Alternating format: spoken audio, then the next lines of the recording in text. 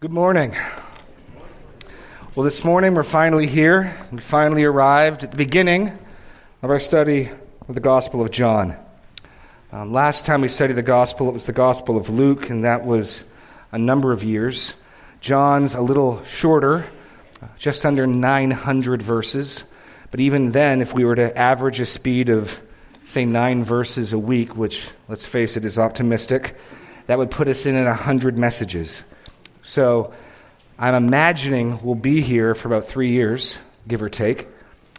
And consequently, given the length of our study, before we begin, I want to do some introduction to John itself.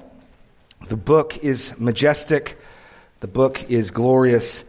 And given the amount of time we're going to spend here, I think it's worth framing the book. How are we to come at it? Who is John? Who's the author? And when was it written? Why would that matter? Who's he writing to, and why does he write? Those are some of the issues we're going to begin with this morning. So have a word of prayer with me, and you can open, I suppose, to John 13 is probably the first passage we're going to look at, and we can begin with a word of prayer. Lord God, as we begin this study, I pray that you would give the increase by your Spirit, that your purpose in this book would be established in our hearts, that we might come to believe that Jesus is the Christ, the Son of God, and that by believing we too may have life in his name. And I pray that you would give that growth. In Jesus' name, amen. Now, it's commonly known that there are 4 Gospels, and we refer to 3 of them as synoptics. If you know what the word synonym means, that's the basic idea. 3 of the Gospels cover largely the same material. There's significant overlap between Matthew, Mark, and Luke. John is the non-synoptic Gospel. That's because about 80% of what John records is unique to John. And when you realize that that includes the death, burial, resurrection, the triumphal entry, and the feeding of the 5,000, just about everything else in John is unique to John. John is some of the simplest Greek to translate, and yet as we go through, I think we'll find it some of the deepest truth. So let's begin by asking the question, who wrote the Gospel of John? Now you may say, Pastor Jeremy, that's obvious. It says right in my Bible here, the Gospel of John. But of course, that's not the way the original manuscripts came to us. On the one hand, what's interesting here is John's Gospel probably has the most information embedded within it about who wrote it, and yet there still remains some debate. So who wrote this Gospel? And the first blank you've got here is, we know that it's the disciple whom Jesus loved. The disciple whom Jesus loved. Now, we're going to be moving back and forth a lot in John's Gospel, so I don't feel bad because we're going to be within one book, but we are going to move around a bit. So if you dive in and look at John 13, 21 to 25, is the first introduction of this mysterious character. After saying these things, Jesus was troubled in spirit and testified, "Truly, truly, I say to you, one of you will betray me." The disciples looked at one another, uncertain of whom he spoke. One of his disciples, whom Jesus loved, was reclining at table at Jesus' side, so Simon Peter motioned to him to ask Jesus of whom he was speaking. When we read about the encounter of the empty tomb in John 20, verse 2, so she ran and went to Simon Peter and the other disciple, the one whom Jesus loved, and said to them, "They've taken the Lord." And when Jesus appears on the shore of the Sea of Galilee, and they're in the boat, in John 21:7, the disciple whom Jesus loved therefore said to Peter, "It is the Lord." And we know he's the author of this book because if you turn to chapter 21, John 21, it makes it explicit. Let's just read from 20 to the end of the book. Peter turned and saw the disciple whom Jesus loved following them, the one who also had leaned back against him during the supper and had said, "Lord, who is it that is going to betray you?" When Peter saw him, he said to Jesus, "Lord, what about this man?" And Jesus said to him, "If it is my will that he remain until I come, what is that to you? You follow me." So the saying spread abroad among the brothers that this disciple was not to die. Yet Jesus did not say to him that he was not to die, but, "If it is my will that he remains until I come, what is that to you?" This is the disciple who is bearing witness about these things and who has written these things. And we know that his testimony is true. So it's clear from this paragraph that the disciple whom Jesus loved is the one who testifies and wrote this gospel. So that's the first step. We know that the author is identified in the gospel as the disciple whom Jesus loved. So who is that?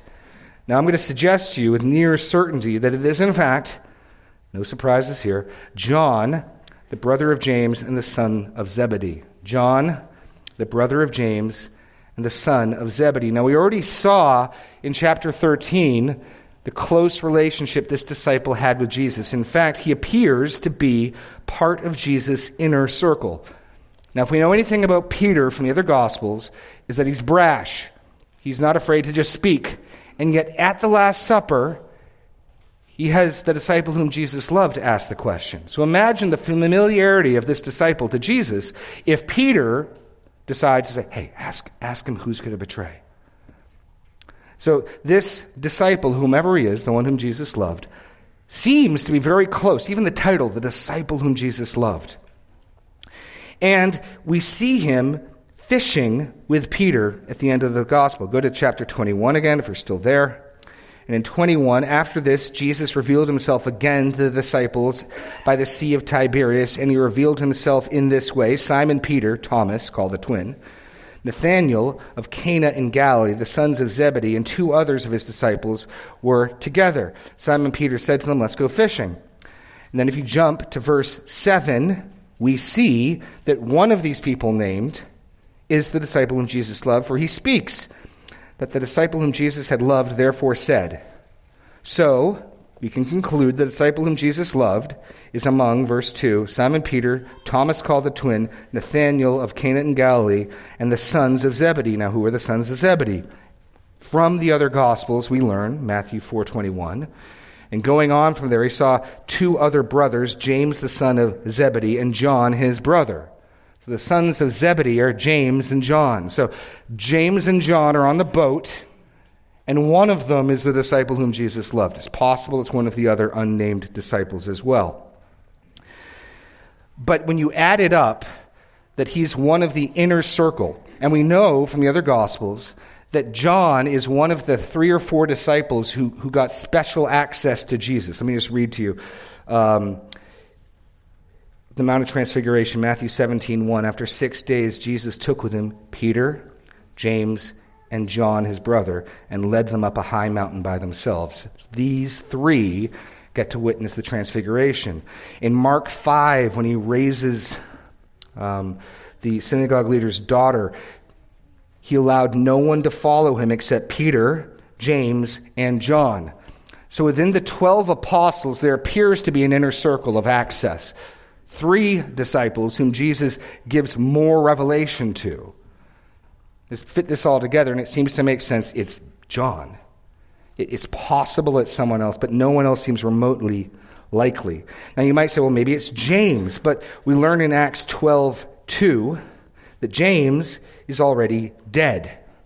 In Acts 12:2, about this time Herod the king laid violent hands on some who belonged to the church. He killed James, the brother of John, with the sword. So he's someone in the inner circle, someone Peter defers to ask Jesus a question, someone on the boat with Peter. In fact, we see him there exactly doing this thing in Matthew 4:21. He's fishing. We know John's a fisherman, so it makes sense. This fits well. And less strongly but significant is the near universal testimony of the church. So the church understood in the first instance the author of this gospel to be John. He's the disciple whom Jesus loved. He's got special access. He has an intimate relationship with Jesus. He's part of the inner circle. And we read in Eusebius, writing around 311 to 325 AD, so about 200 years after these events, 250 years.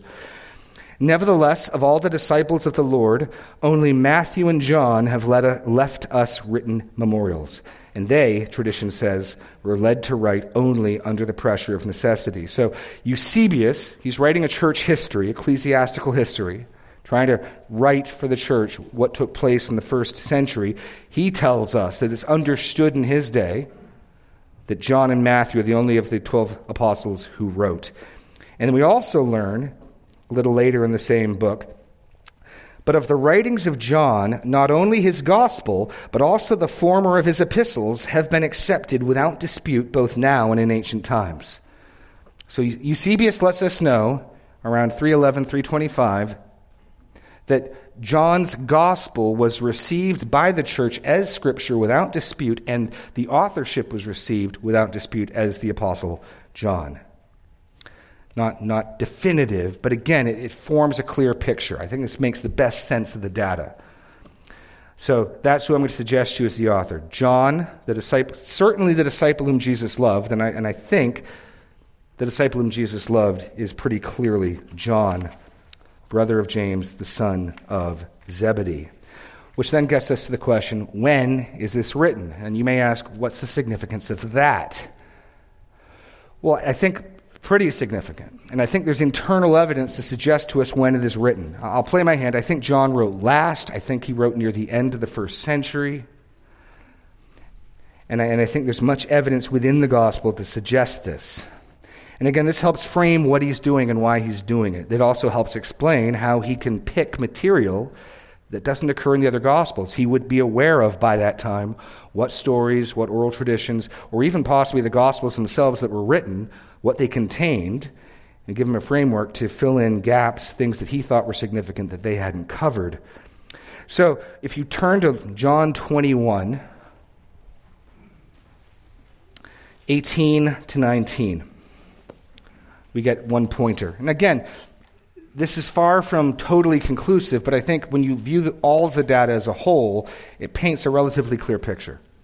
And we're trying to study from internally, from within the gospel, what do we get? And what we get is this. In John 21, verse 18, Jesus is speaking to Peter, "Truly, truly, I say to you, when you were young, you used to dress yourself and walk where you wanted. But when you are old, you will stretch out your hands, and another will dress you and carry you where you do not want to go." This he said to show by what kind of death he, Peter, was to glorify God.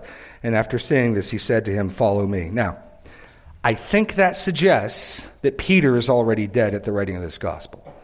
Jesus' saying is enigmatic. It's not entirely clear. Someone's going to take you by the hand, lead you where you don't want to go. And then John makes the aside to the reader. And I think that the most straightforward way of reading this would be the assumption being the reader is aware of Peter's death. I think that makes the best sense of the data, likely after Peter's death in 65 AD. But more significantly, in the passage we read just following, where Peter turns, not particularly liking the news he has gotten, says, well, what about him? And Jesus says, right, verse 22, "If it is my will that he remain until I come, what is that to you? You follow me." But then we read, "So the saying spread abroad among the brothers that this disciple was not to die, yet Jesus did not say to him that he was not to die, but if it is my will that he remains until I come, what is that to you?" So there's got to be, here's your blank, enough time for this saying about John to spread. And again, the best sense of this would be they see the saying about Peter fulfilled. He's killed. And they see the other disciples begin to be killed, and yet John is not killed. In fact, the longer John's alive, and the fewer living disciples there are, the better sense of this saying spreading. The odder it is, the fewer men left standing, the more attention is drawn to the fact that John has not died. So I think that suggests a later date. I think that evidence there, that little aside from John, indicates enough time has passed for the saying to spread. It's more unusual that one of them is alive. I think that's suggestive from there. Now, point C, no later than the beginning of the 2nd century. And that's because the oldest Greek fragment of a manuscript that we have is a Gospel of John fragment. It's Papyri 52. You can look it up online. Just type in P52, Gospel of John. It's a postage stamp-sized fragment of John's Gospel from John chapter 18. And it's dated from about 120 to 125 AD, which is remarkable. I mean, that puts it, I think, within 50 years of the original writing. And with that one little scrap of John's gospel, thousands of volumes of neoliberalism flew out the window. People speculating that John's Gospel was written in the 4th century in Alexandria. Well, it's rather difficult to suggest that. And you got a fragment of John's Gospel, double-sided, from 125 AD. So I think it's fair enough to say John had to write before that. So your blank here, at the top of point 2, the date of John's writing, I'm going to suggest around 85 AD, maybe a little later. And this, again, is confirmed by church history. This is the testimony, again, of the early church. Let me read to you from Irenaeus. He's writing about 182 to 188 AD. And he writes, "Those who were conversant in Asia with John, the disciple of the Lord, affirmed that John conveyed to them that information, and he remained among them up to the times of Trajan," which is 98 AD. So a guy living less than 100 years after John's death tells us, writes and records that John lived at least till 98 AD. Eusebius goes a little further.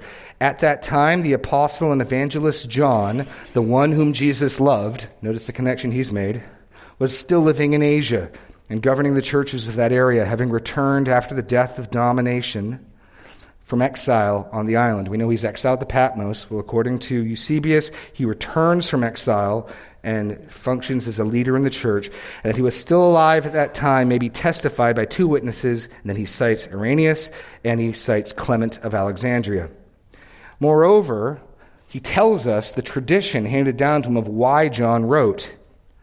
He writes, "When Mark and Luke had already published their Gospels, that they say John, who had employed all his time in proclaiming the gospel orally, finally proceeded to write for the following reason.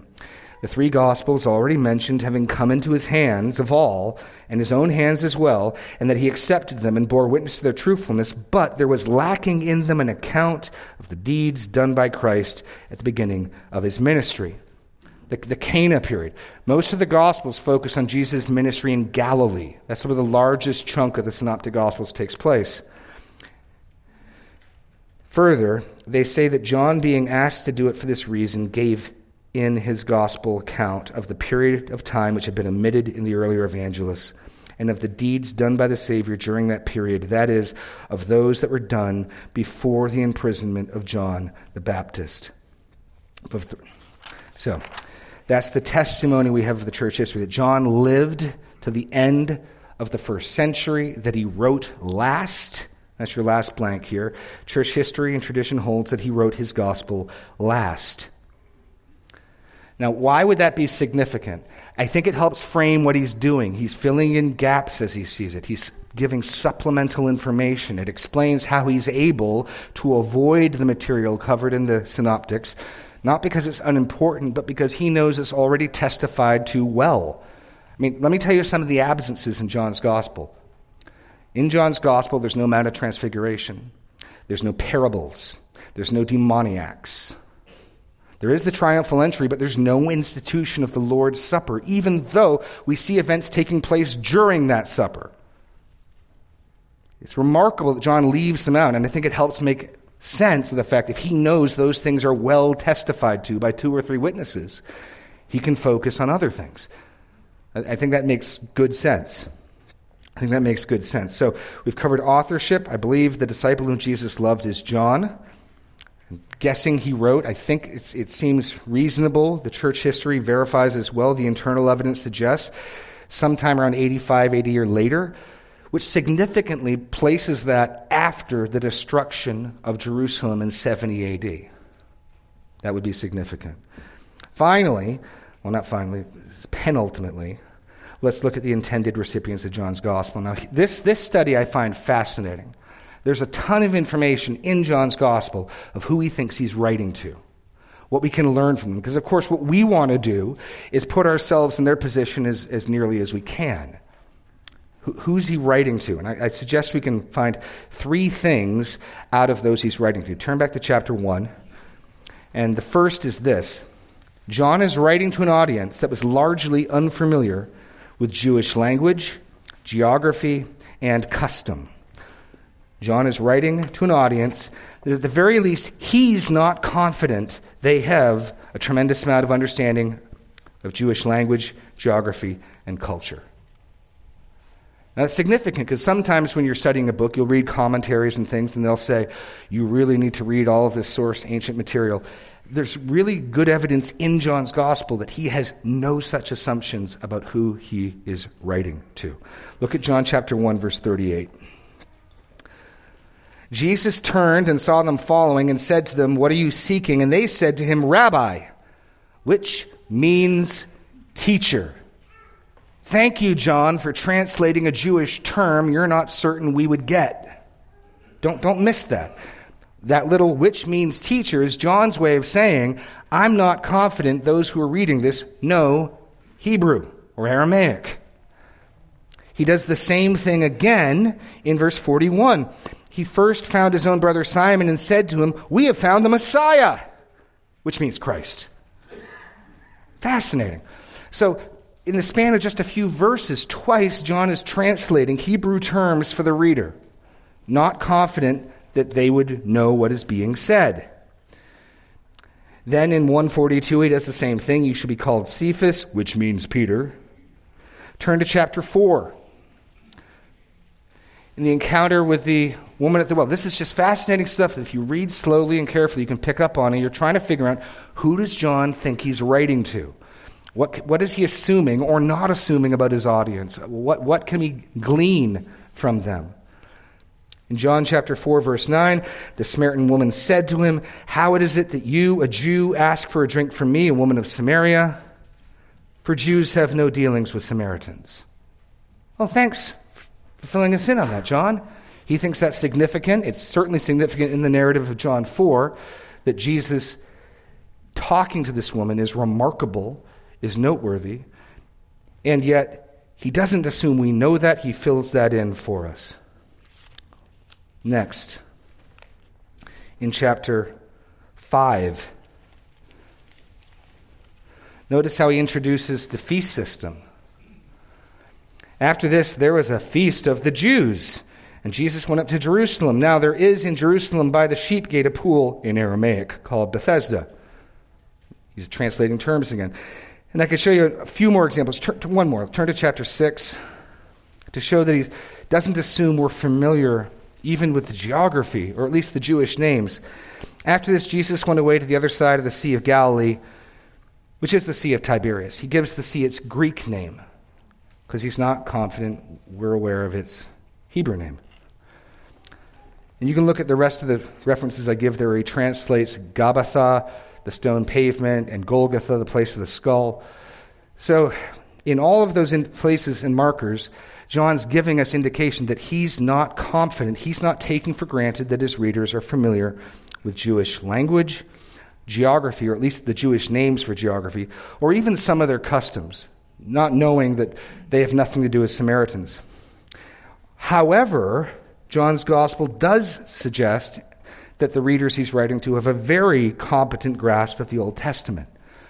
Now, certainly John doesn't quote the Old Testament as frequently as, say, Matthew does, but still the allusions and the references are many and demonstrate that he's expecting us to track with him in a number of places. Most notably, chapter 1, verse 1, "In the beginning was the Word." That's clearly echoing off of Genesis chapter 1. Or in chapter 3:14,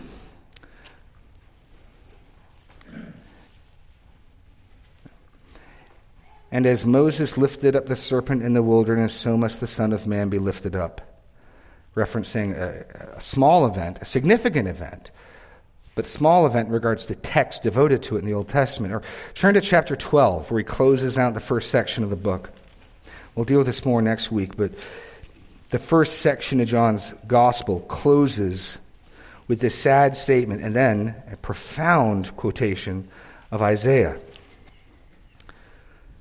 John 12, starting in verse 36, "When Jesus had said these things, he departed and hid himself from him. Though he had done so many signs before them, they still did not believe in him.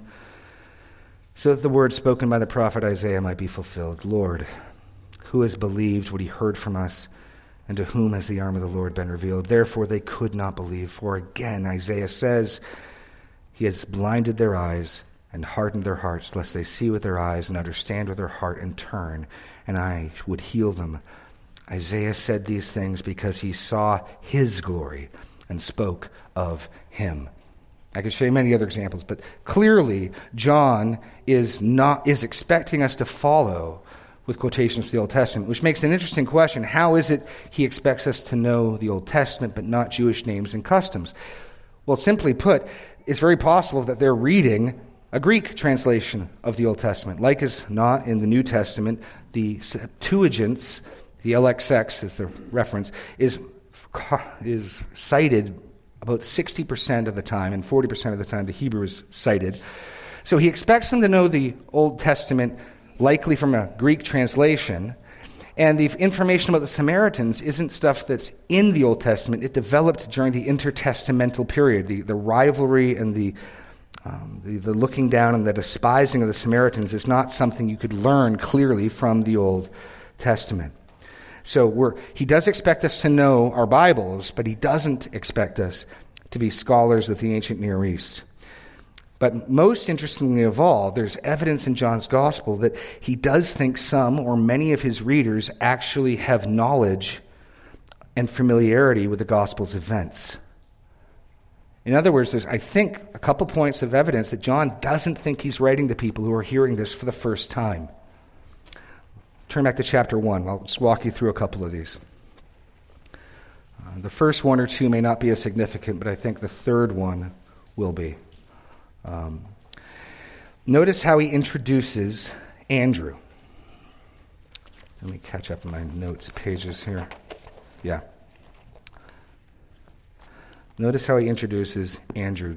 John chapter 1, verse 40.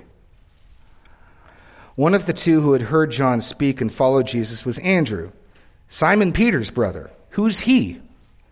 Well, he actually introduces Peter in the next verse. It's an odd way of introducing Andrew by referencing him to someone he hasn't yet introduced in the text. It seems to suggest he thinks his readers may be aware of who Peter is. Perhaps. The same thing we see in chapter 1 in John's reference to Jesus' baptism, which again doesn't take place in John's gospel, but John the Baptist references it almost as though we're familiar with the fact that it happened. Look at 1:26. John answered them, I baptize with water, but among you stands one who you do not know, even he who comes after me, the strap of whose sandal I am not worthy to untie. That's not the reference I'm looking for. Actually, verse 31 and 32. I myself did not know him, but for this purpose I came baptizing with water, that he might be revealed to Israel. And John bore witness, I saw the Spirit descend from heaven like a dove, and it remained on him, with no further explanation given. Now we know from reading the other Gospels, when did the Spirit descend on Jesus like a dove? At his baptism. John gives no explanation. He just tells us John the Baptist referenced this. Now those examples are not terribly compelling. I think the next one's more significant. Turn to chapter 3, verse 24. This is when the dispute arises between disciples of John the Baptist. I'll start actually in verse 22. After this, Jesus and his disciples went into the Judean countryside, and he remained there with them and was baptizing. John also was baptizing at Aenon near Salim because water was plentiful there. And people were coming and being baptized, for John had not yet been put in prison. Nowhere in John's gospel does he record John being put into prison. It's an odd statement to make unless you think some of your audience are aware of the fact that John the Baptist was at one point arrested. In fact, it fits really well with the notion that he knows the things he's recorded up to this point are largely absent from the Synoptic Gospels, and he's giving the reader a time marker to know when to plug this in. These are things that happened before John was arrested. In most of the Gospels, the action takes place almost entirely after he's arrested. But again, to reference an event that's not contained within the Gospel seems really odd unless you expect some or many of your readers to be tracking with you. Some or many of your readers to be tracking with you. Turn to chapter 4. We'll look at two more examples.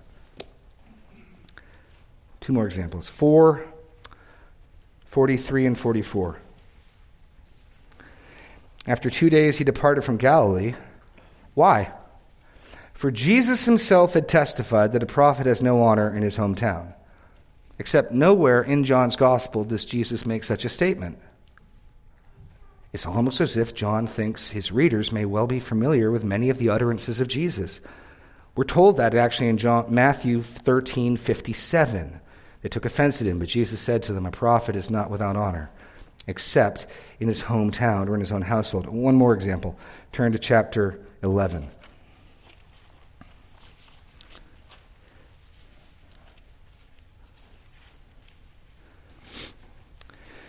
Now a certain man was ill, verse 1, Lazarus of Bethany, the village of Mary and her sister Martha.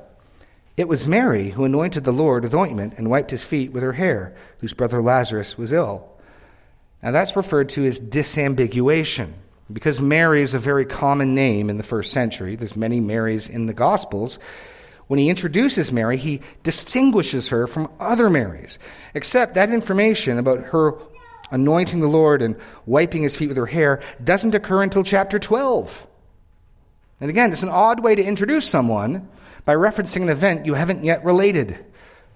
Again, you add all this together, it seems to suggest John is assuming or thinking it likely that many of his readers are already familiar with key players, Peter, key events, the baptism of Jesus, the arrest of John the Baptist, the anointing of Jesus with oil. And so he's helping to situate, disambiguate, and clarify by referencing those events. Okay? So let's add that together then. So John then is writing to people who he does not think or does not assume have knowledge of Hebrew terms, Jewish terms, culture, or geography, or at least culture outside of that revealed in Scripture. He does think they know their Old Testaments, and he does think they may well be aware of some of the events. Okay? Now that's going to matter in our final point of why he wrote. Why he wrote. Turn to John chapter 20. John chapter 20. I don't like just doing introduction. I want to deal with at least a text, and so we'll deal with John 20, 30 and 31. Now, not many books of the Bible have purpose statements. A couple of them do, and it's really helpful when they do. Without a purpose statement, you got to read the book, and you got to identify major themes, and you got to try to figure out what the author's trying to communicate. And if you've ever taken an English class, you realize how easy it is for many views to occur about why someone wrote something. Well, John tells us why he wrote, which is really helpful. Look at chapter 20, verse 30 and 31. Now Jesus did many other signs in the presence of the disciples, which are not written in this book. But these are written so that you may believe that Jesus is the Christ, the Son of God, and that by believing you may have life in his name. And in those two verses, we get a paradigm and a focused vision of why he's writing. As we study through John's gospel, we should be studying it, thinking, how does this help serve that purpose? How does this help establish, prove, convince that Jesus is the Christ, the Son of God? And how might we, by believing that, have life in his name? So, quickly here. First point, he carefully selected his material from a far greater pool. He carefully selected his material from a far greater pool. How great of a pool? Look at the last verse of the gospel, 21-25. John makes it clear he had limitless source material. Now these things, now there are also many other things that Jesus did. Were every one of them to be written, I suppose that the world itself could not contain the books that could be written. So when John says many other things Jesus did, he's understating the point. He had limitless source material. And so what he's telling us is he handpicked these events. He handpicked these stories, these narratives, these discourses. That's the first point. It's not haphazard. And we see a lot more order in John's gospel. Like I said, the chunks tend to be larger. There's chapter-long events. Chapter 5, the healing of the man by the pool, followed by a discourse to help explain the significance of that healing. Chapter 6, the feeding of the 5,000, followed by a discourse on I am the bread of life. The entire chapter, one event, one discourse following. And John hand-picked these from a vast pool. And so we ought to trust that he knows what he's doing. He has purpose in it. Second, specifically he says he's highlighted signs that Jesus did. Many other signs Jesus did in the presence of the disciples. Turn back to chapter 2. And here's what I mean by showing how this statement can help zero us in. If there's any doubt that this is his purpose statement, chapter 2, verse 11 should be like glowing neon. This is after he turns the water to wine at the wedding at Cana. This, the first of his signs, Jesus did at Cana in Galilee, and manifested his glory, and his disciples believed in him. Do you see how well that intersects with now? Jesus did many other signs in the presence of the disciples, which are not written in this book. But these are written that you may believe that Jesus is the Christ, the Son of God, and that believing you may have life in his name. Turn to chapter 4.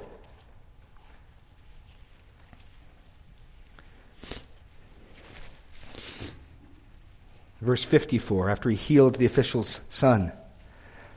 This now, the second sign that Jesus did when he had come from Judea to Galilee. See, John's keeping count for us. Now, he doesn't give us the third. He's going to expect us after this one to start picking them up on our own. And they're pretty obvious. The entirety of chapter 5 is one miracle followed by a discourse. The entirety of chapter 6 is the feeding of 5,000, Jesus walking across the sea, the crowd meets up with him again, they talk some more, and so on. But he shows us the pattern. Here's the first sign. Here's the second sign. And he makes it clear. The disciples saw this sign and they believed. Jesus did many other signs in the presence of the disciples which are not written in this book, but these are written so that you may believe. His disciples beheld his glory and they believed. Okay, so our thesis is showing the author is actually marking us to it, pointing us to it. He did many other signs. Now, signs are a major theme in John's Gospel. Turn to chapter 6. While you turn, I'll just read you a few more of these. When Nicodemus comes to Jesus, he tries to flatter him. He says, "Teacher, Rabbi, we know that you are a teacher come from God, for no one can do these signs that you do unless God is with him." When Jesus heals the nobleman's son, he speaks disparagingly about signs. He says, "Unless you see signs and wonders, you will not believe." But then he heals the nobleman's son, and we're told it's the second sign. So, John chapter 6, verse 1, after this Jesus went away to the other side of the Sea of Galilee, which is the Sea of Tiberias, and a large crowd was following him. Why? Because they saw the signs that he was doing on the sick. So signs have drawn a crowd. And this is significant. I'm going to zero in here because John's gospel will equally highlight signs and yet speak disparagingly about signs. Look at verse 14 in chapter 6. When the people saw the sign that he had done, they saw him feed the multitude, the 5,000 with loaves, multiplying them. They said, "This is indeed the prophet who is coming into the world." That seems good. So much so that they wanted to make Jesus king then and there. Perceiving that they were about to come and take him by force to make him king, Jesus withdrew himself again to the mountain by himself. But then, when they catch up with him, look at what Jesus says in verse 26. Jesus answered them, "Truly, truly, I say to you, you are seeking me not because you saw signs, but because you ate your fill of the loaves." Now, what's Jesus saying there? They saw the sign of the feeding of the 5,000. That's what he's... How can Jesus say he didn't see the signs? You just follow me because you ate the miraculous bread. Well, I think the point is this. They saw the sign, but signs signify things. Signs point to things. The point Jesus is going to make of the multiplying of the food is that he is the bread come down from heaven. That just as God fed Israel in the wilderness with manna every day, God miraculously supplies food. Even for us, he gives us the power to earn a living. All of our food, all of our gifts are from him. So Jesus doing this miracle is pointing to the fact that he is the true bread from heaven. And they missed it. They missed it. They saw the sign, but they didn't understand the sign. They didn't interpret it rightly. That's important because these people who wanted to make Jesus king, who say, this is the prophet come into the world, by the end of chapter 6, most of them are going to depart and abandon Jesus as he says some hard teachings about eating his flesh and drinking his blood. As good as it might look for these people, in verse 14 and 15, the vast majority of them don't have anything like a faith that's living and active. And I think Jesus here gives us the key to understand it. It's not just enough to see the miracle, but to understand what the sign points to, what the sign signifies. John is writing these signs so that we might believe something in particular. And it's not, I wrote these signs so that you might believe Jesus did miracles. I wrote these signs so you might think Jesus walked on water. No, he wants us to see these signs to come to very particular conclusions. Very particular conclusions. He wants us to understand the signs rightly. And then he tells us, these are written so that you may believe that Jesus is the Christ, the Son of God, and that by believing you may have life in his name. He has done so that you might believe. That you might believe. John's gospel is often called the gospel of faith. This theme of belief and faith is repeated over and over and over and over again in John's gospel. John is not shy about this theme. I've even read some commentaries that have complained that in preaching through this gospel, by your 23rd message on believe, it can be problematic. I doubt we'll have that problem, or I hope not. But it is emphatic. It's right there in plain day. But turn to John chapter 1. He doesn't waste much time getting to it. This gospel of faith. Verse 11 and 12. He came to his own people did not receive him, but to all who did receive him, who believed in his name, he gave the right to become children of God, who were born not of blood, nor of the will of flesh, nor of the will of man, but of God. And probably one of the most well-known verses in the Bible itself is John 3:16. Why did God send his Son? For God so loved the world that he gave his only Son. Whoever believes in him should not perish, but have eternal life. Again and again and again, Jesus is going to insist the works that God requires is to believe. Whoever believes in me stands up in the temple during the Feast of Booths. As the scripture says, out of his heart will flow rivers of living water. But again, it's not just faith. Sometimes people even say, I believe in Jesus. John is narrower than that. And it's important to make that point because in Jerusalem in chapter 2, there are people who believe something about Jesus. And shockingly, we read in chapter 2, verse 23, now when he was in Jerusalem at the Passover feast, many believed in his name when they saw the signs he was doing. Now you'd think from reading the thesis, perfect. They saw the signs and they believed. But Jesus, on his part, did not entrust himself to them. What? Because he knew all people and needed no one to bear witness about man, for he himself knew what was in man. Perhaps these people who believed in Jesus did not believe that he was the Christ, the Son of God. We'll deal with that when we get to it.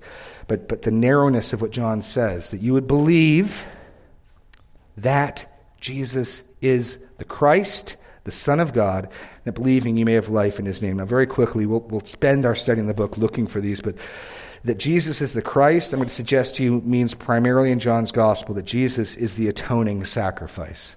Jesus is the atoning sacrifice. John's gospel begins with some unfamiliar terms for Jesus. We'll get to the familiar ones quickly enough, but in the beginning was the Word. Seems as though John has coined this name for Jesus. He uses it again in the book of Revelation. And then, the next title for Jesus that we see is on the lips of John the Baptist in verse 29 of chapter 1. The next day he saw Jesus coming towards him and said, Behold, the Lamb of God who takes away the sin of the world. Such a familiar verse to our ears, and yet this is the only place I know of in Scripture where that title is given. One other place in 1 Corinthians 5, Paul says, Christ, our Passover lamb, has been sacrificed for us. Now, we'll get to, he's the one of whom Moses spoke in 145, or in verse 41, he is the Messiah, which means Christ. But John starts with the Lamb of God who takes away the sin of the world. Again, giving us framing how to understand this. The woman at the well, in speaking to Jesus, says, I know that when he, the Messiah, comes, he will set all things right. And Jesus, amazingly, the first person he clearly reveals his messiahship to is this 3 times married, living with her boyfriend, Samaritan woman. He says, I who speak to you am he. So John wants us to believe specifically that Jesus is the Lord's anointed, the one whom he promised, the one whom was promised to come, whom Psalm 2 tells us will be the Davidic king, will be the Davidic heir, the Lord's anointed. And we'll see, and we'll look, and we'll see that this is exactly who Jesus is. Which gets us to the second phrase. He wants us to believe that Jesus is the Son of God. And by which I think John clearly means Jesus is God. It's his deity that we're focusing on here. And again, John's gospel, more than any other gospel, explicitly, clearly, undeniably declares Jesus is God. Just look at chapter 1, verse 1 and 2. In the beginning was the Word. The Word was with God, and the Word was God. He was with God, and he was in the beginning with God. That seems pretty clear. Turn to chapter 5. Why do I say that Son of God means that? Well, the first time this title comes up meaningfully for discussion in chapter 5, that's exactly the point being made. Jesus picks a fight, as it were, with the Pharisees. He intentionally heals a man on the Sabbath, and they take umbrage at that because the one who healed him told him to pick up his mat, and there's this debate, is that working or not? And Jesus could have de-escalated. In chapter 8, he does that with the crowd. He says, look, in your law, there's circumcision on the 8th day, and if the 8th day is a Sabbath, you recognize that circumcision takes priority. So if you can recognize that, how are you mad at me that I made a whole man's body well on the Sabbath? He could have reasoned that way, and there would have been a nice rabbinical debate. No one would be trying to kill him. Look at 5:16. And this was why the Jews were persecuting Jesus, because he was doing these things on the Sabbath, but Jesus answered them, my Father is working till now, and I'm working. My dad works on the Sabbath, so I do too. And they don't miss it. They don't misunderstand what he's saying. This is why the Jews were seeking all the more to kill him, because not only was he breaking the Sabbath, but he was even calling God his own Father, making himself equal with God. They get it. They understand. You just claimed to be God's equal. And then the rest of chapter 5 is a discourse by Jesus explaining, so we don't misunderstand that. But absolutely, the claim, Son of God, in John's Gospel means God's own equal. And this is, of course, the crime that they charge him with to put him to death.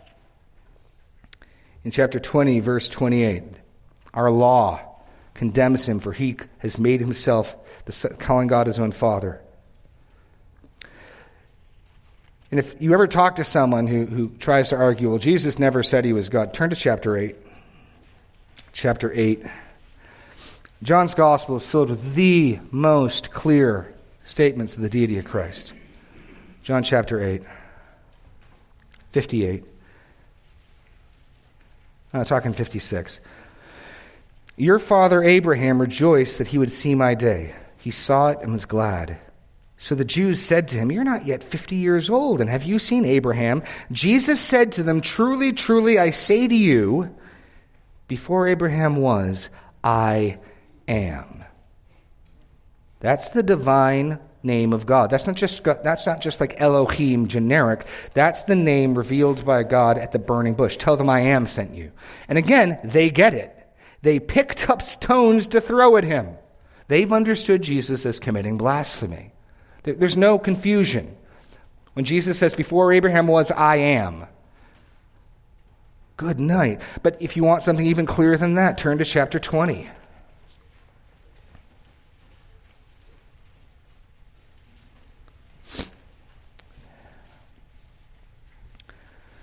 You remember Doubting Thomas? Poor Doubting Thomas. He gets that name.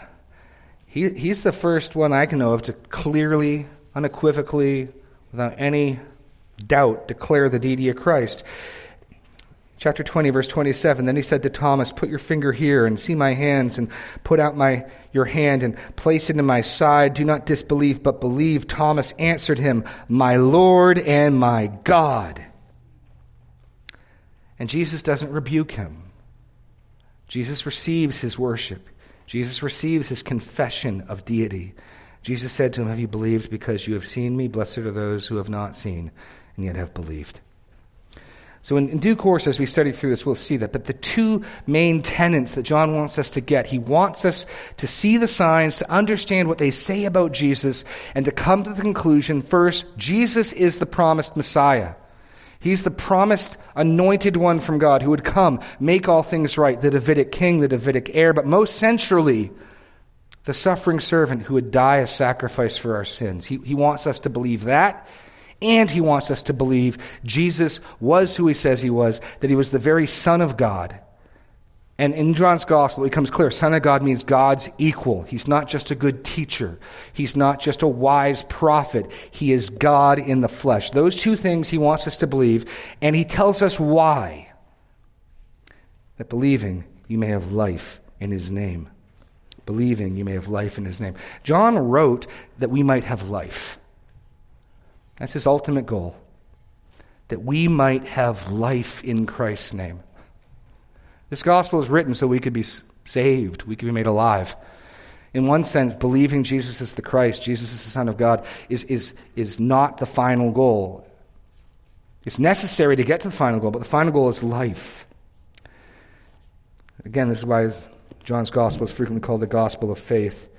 Now, I want to make 2 points here. It may seem to you, and probably most commonly I hear John's gospel referenced as the gospel to create faith, the blank here that you might come to faith in Jesus. And I think that well could be what's meant by that you might believe. This would be the notion of inception, the creation, the starting of faith. And certainly John's gospel gives us examples of that. In chapter 1, after John the Baptist points him out, one by one the disciples come to faith. And he highlights that. He highlights the Samaritan woman in her town. We have come to believe this is the Savior of the world. We see examples of people coming to faith, coming to believe Jesus is the Christ, the Son of God. But, and if you've got an NIV here, I think their footnote's helpful. You could translate this that you might continue to believe. Continue to believe. Keep believing. That you might be believing. This is part of the reason why I highlighted the fact that John, I believe, wrote last. This is why I highlighted John's writing to people who seem to have some knowledge of the events. I certainly think John's a great gospel to give somebody who knows nothing, but there's internal evidence to suggest John thinks he's going to help and benefit an audience who's already heard some of these events, which fits very well with the perseverance of faith, the continuance of faith. I think it's equally true to say John is writing to keep us believing. And that finds, I think, emphasis in his own writing. Just 2 examples because we're late. I told Mike we weren't going to sing the closing song, and I was proven a true prophet. But turn to chapter 8. That's a joke. It's a joke. I work for a nonprofit. I'm the son, not the son of a prophet. Okay. John chapter 8. We'll see this more next week when we look at themes and challenges in John's gospel. But as much as John emphasizes believe, faith, there's at least 5 instances, we've already seen one, where people in the gospel have something John can call faith, and yet clearly they're not good to go. We saw that in chapter 2. While he was in Jerusalem, many believed in his name while they saw the signs he was doing. But Jesus didn't respond by saying, welcome into the family. He didn't entrust himself to them. Most blatantly right here. Look at John chapter 8, verse 30. As he was saying these things, many believed in him. Verse 31, let's make it even clearer. So Jesus said to the Jews who had believed in him, if you abide or continue in my word, you are truly my disciples, and you'll know the truth, and the truth will set you free. And then they say, wait a second, we've never been enslaved to anyone. I mean, aside from the Philistines and the Egyptians and the Canaanites and the Babylonians and the Medo-Persians and the Romans, apart from them, we've never been slaves of anybody. Take that back. And Jesus says in verse 5, 35, the slave does not remain in the house forever, the son remains forever, so if the son sets you free, you'll be free indeed. I know that you are offspring of Abraham, yet you're seeking to kill me because my word finds no place in you, he said to the Jews who had believed in him. Whoa. I speak of what I have seen with my father, and you do what you have heard from your father. Where are you going with this, Jesus, when you talk to the Jews who had believed in you? Well, he makes it clear in verse 44, you are of your father, the devil. So you can respond to Jesus in a way that John can call believe twice. When he said these things, many Jews believed in him. So Jesus said to the Jews who had believed in him, who he can, in the same discussion, tell them, you're of your father, the devil. My word finds no place in you. In other words, as D.A. Carson says, in John's gospel, there's believing and there's believing. And so I think a focus on John wanting faith to continue, to remain. How does Jesus say to these people? If you continue or abide in my word, you're my disciples. Turn to John 15 and the farewell discourse. As Jesus is preparing his disciples for his departure, what does he emphasize? But the perseverance, the continuance, the remaining in him. John 15:1, I am the true vine, my Father is the vine dresser. Every branch that does not bear fruit, he takes away, and every branch that does bear fruit, he prunes, that it may bear more fruit. Already you are clean because of the word that I have spoken to you. Abide in me and I in you. As the branch cannot bear fruit by itself unless it abides in the vine, neither can you unless you abide in me. I am the vine, you are the branches. Whoever abides in me. You get the emphasis of abide? Verse 6, if anyone does not abide. Verse 7, if you abide, and my word abides in you. Verse 9, as the Father has loved me, so I have loved you. Abide in my love. So the notion of John writing at the end of his life, with the other Gospels already written, the report about Jesus gone around, but being aware that there are significant things Jesus did, significant things Jesus said that he thinks would benefit us. And he writes, sure, that those who have not heard might come to faith, that those who have not heard might come to believe. But I think he also wrote, and if you had to pin me, I'd say more so, that those who did hear might keep believing, that they might bear fruit, that they wouldn't be like the seed that fell upon the rocky soil and sprang up with joy and withered, but that they would persevere faithfully. In which case, that means John's gospel has a great benefit for us. I'm guessing most of us in this room would claim to be disciples, followers, believers in Jesus. If you're not, this is a gospel that's for you as well. You'll see example after example of people coming to faith, people putting their trust in, people following Jesus. But I think there's a lot of internal evidence to suggest, because he's writing to people who he thinks may well know who Peter is, may well know about John the Baptist's arrest, may well know about Jesus' baptism and the anointing. But look, you got to understand, you need to believe Jesus is the Messiah and that he is God. And if you will believe those things and keep believing those things, you will have life in his name. That's his goal. He wants us to have life. And Jesus testifies to this again and again. We'll close. Let's look at that in chapter 17, what's often referred to as Jesus' high priestly prayer.